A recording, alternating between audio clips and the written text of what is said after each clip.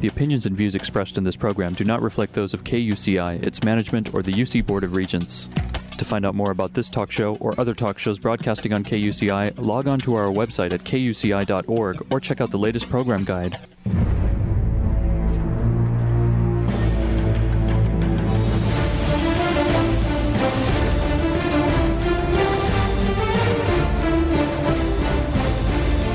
You're listening to KUCI 88.9 FM in Irvine and KUCI.org on the web.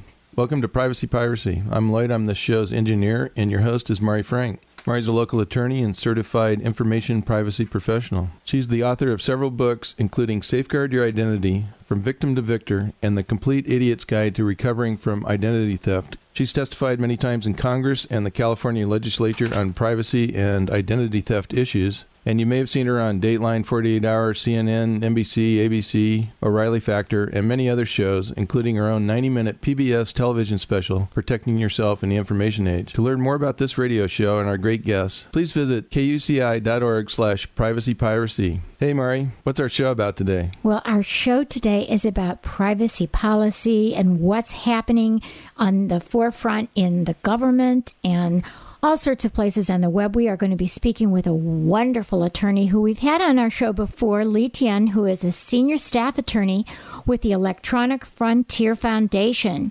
And he is specializing in free speech and privacy law. Before joining the EFF in 2000, Lee was a sole practitioner specializing in Freedom of Information Act litigation. And he's published many, many articles on children's sexuality and information technology, anonymity, surveillance, the First Amendment, status of publishing computer software, and state secrets litigation. He is wonderful, and you can find out more about him at kuci.org/privacypiracy, where you'll see his picture, his bio. But also, please go to EFF.org. That's the Electronic Frontier Foundation.org, and he's coming to us from beautiful San Francisco. Lee, it's wonderful to have you back. Well, it's great to be back, Mari. Well, why don't you tell us what's happening on the privacy front in Congress?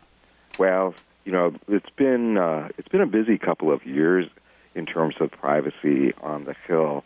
You know, you guys may remember that the Wall Street Journal published quite a few articles last year about how ordinary folks, when they browse the web, are being tracked, how they're getting being sent targeted ads that are based on what they do when they're surfing. So as a result of all of that publicity, privacy's become sort of a hot topic on the Hill. And so we've seen, there was a Commerce Department report that came out in like November or December. There was a Federal Trade Commission staff report on privacy that came out in December.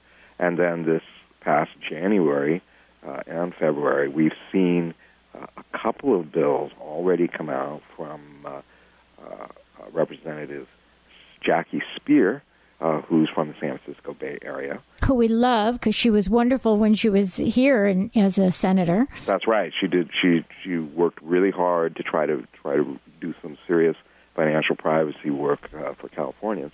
And then Representative Bobby Rush, who has long been a consumer advocate, also introduced a sort of a comprehensive privacy bill. Jackie Speier's bill is more of is focused on a do not track mechanism for the Internet. And then we're expecting to see a bunch of other bills from on the privacy front as well, including from Senator Kerry. Yeah, and what is he looking at doing? And right now, as far as we can tell, that bill is going to also be sort of a general privacy bill, and it's going to give some power to the FTC to do certain things. But it's all kind of unclear right now. One of the reasons why this Congress is full of activity, but it's also really hard to get a good bead or a read on that activity is because when the Republicans took over the House, then you ended up with a divided Congress. The Democrats are still running the Senate, but that means that everything has to be written to cater to getting some kind of Republican vote, because then otherwise it won't pass the House. It also means that all of the House committees that used to be in the control of the Democrats have gone over to the Republicans. And so the same folks who might have had a very good chance with the bill in the last Congress are basically sort of on the outside looking in this Congress. So it's a hard to read. And then I guess the last thing to point out is that the Republicans that won in a lot of places were Tea Party Republicans. And so their politics has been a little difficult to really get straight as well. In some cases, we've seen that with the recent vote on a recent early vote on some Patriot Act reauthorization, that a number of Republicans voted against the Obama administration on that, and instead of supporting the Patriot Act, which was sort of surprising since the Republicans usually support the Patriot Act.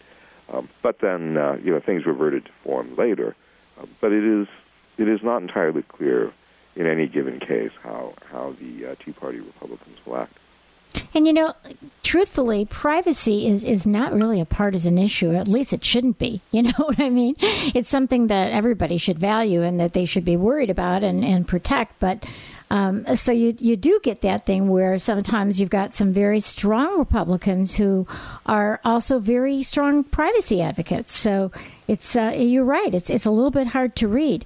Yeah, it's especially interesting when because I think that there are a lot of Republicans that we at EFF and privacy advocates will often work with when the issue is, say, privacy vis-a-vis the government, and we're sort of all on the same side there because we're strong believers in civil liberties. Right. On the other hand, when the privacy issue is stemming sort of from the private sector, then it's less likely to garner Republican support because there's going to be this concern about how it might be bad for business. Right, right. And the thing is that, from my perspective, yeah, this has become sort of a bad dividing line, because the truth of the matter is that when businesses have information about us, that information very easily goes to the government anyway, because often it's voluntarily handed over.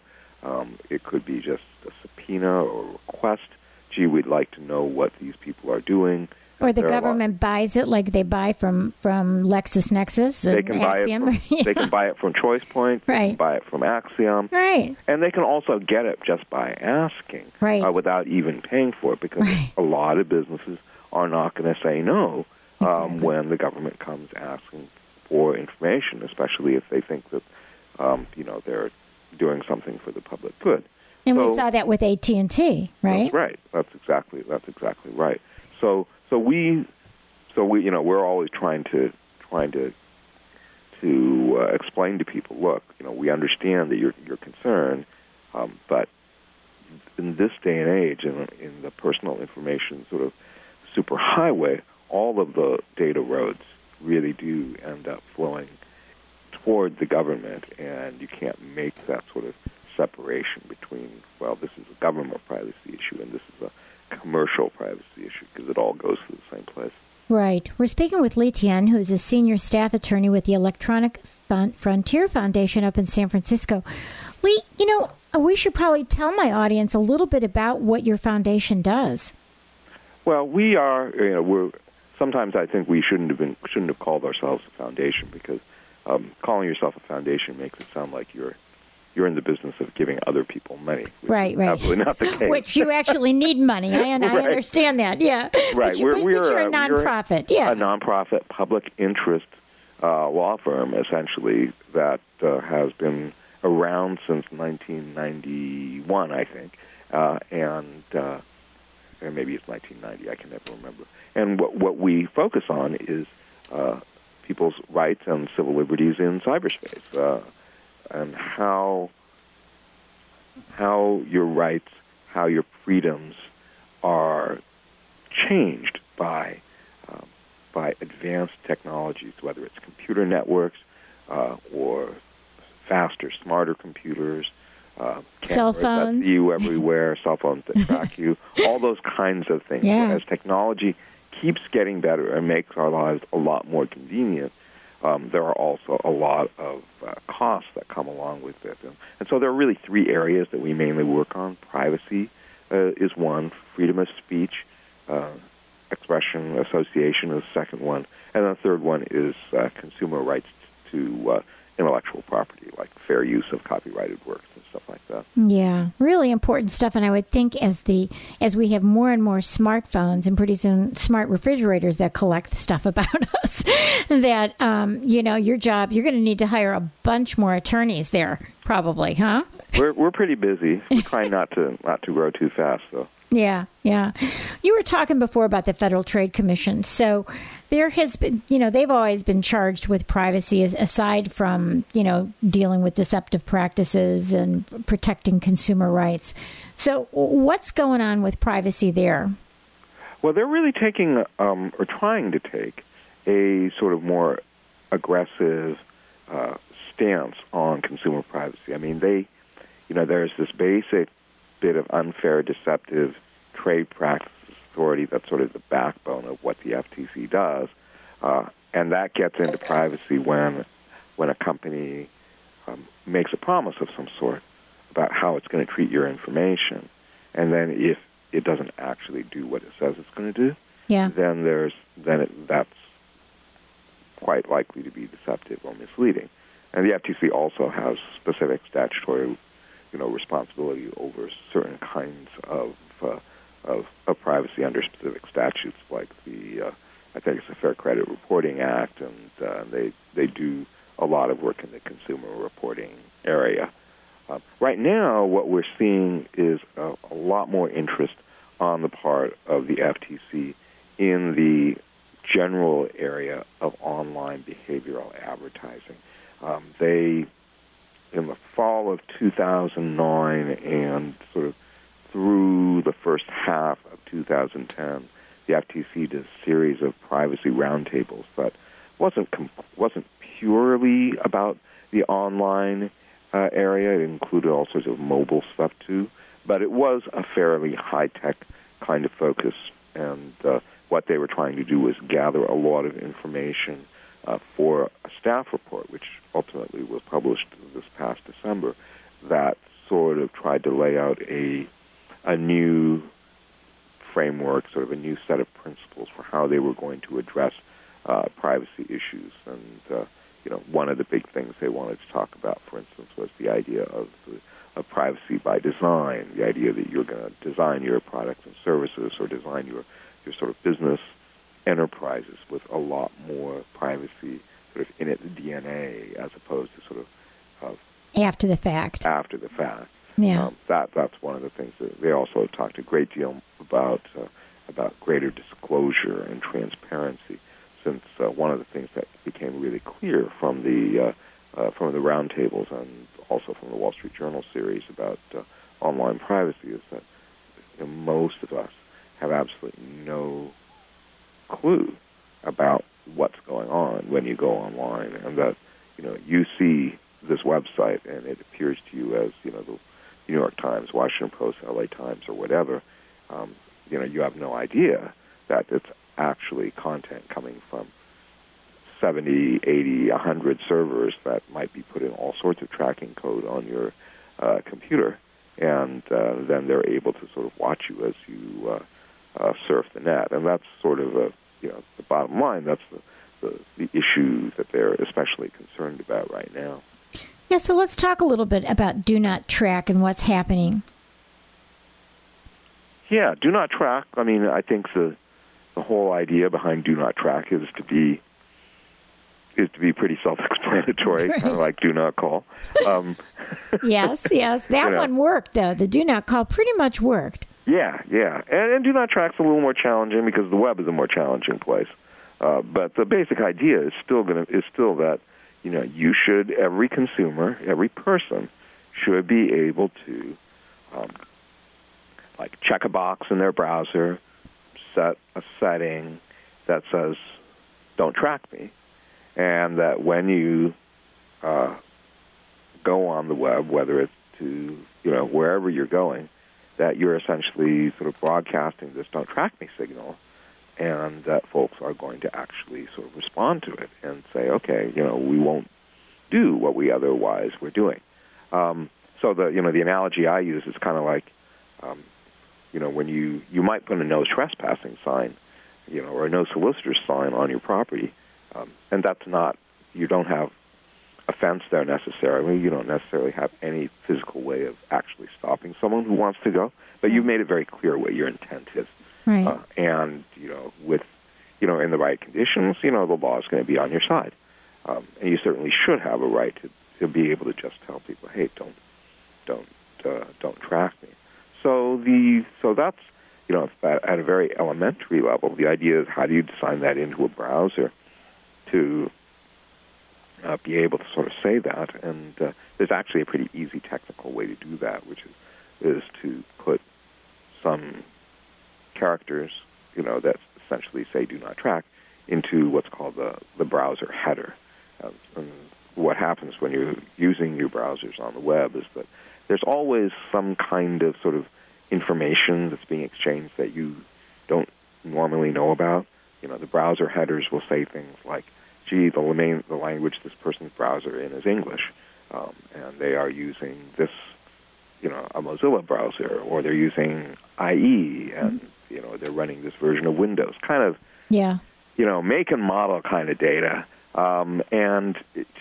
So it's But that's not personal data. That's, it's something so personal that you would worry about it. They're just saying what kind of browser they're using. So, well, it actually, as it turns out, it's actually pretty distinguishing. And we at EFF last year, we started being curious. Well, how distinctive, it's kind of like, when you walk around and people don't know your name, that if they had a list of all the clothes you were wearing, they know you were wearing this brand, this type of shoe, and those types of socks, and those kinds of jeans. How many people are actually running around wearing that today? And there might not actually be very, very many. Obviously with clothes, we change them all the time. But, your browser and your computer, it's actually a fairly persistent configuration. So there's actually some distinguishing information type of leakage from the browser headers, which is what one of our staff technologists was able to show in an experiment we did called Panopticlick. We basically invited a lot of people to come visit our site, visit a particular page, and we wanted to see, and we told them about this, if we could sort of recognize them on successive visits based on, that kind of information. And we found out that there was actually, you can actually kind of fingerprint people. So that's kind of profiling them. Yeah. And so we actually know of, we've now, since then we've read about companies who actually do that kind of browser fingerprint. Mm-hmm. So it's, everything. It's kind of insidious. Yeah, it's really pretty insidious. I mean, I know when, I use Facebook, but I only use it for business. I don't put up anything personal there. But, I clicked on a little smiley face because a client I had many years ago that I had helped had written me a note and put a smiley face. So I thought, oh, that's cute. So I wrote him back a note and I put a smiley face. And then my daughter, who works for me, said, Mom, what are you doing adding that app? What are you, crazy? Yeah. And so I think it's not just tracking that way. It's these little insidious apps that don't tell you that they're going to track you. Oh, yeah. No, the apps are another, that's an entire, day's worth of conversation.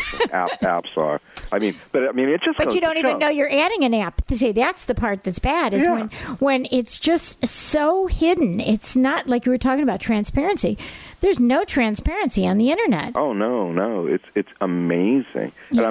And you're Mari Frank. Yeah. You are a really, really savvy privacy person. Yeah. And yet, And I got caught. Exactly. We all do. I don't use Facebook.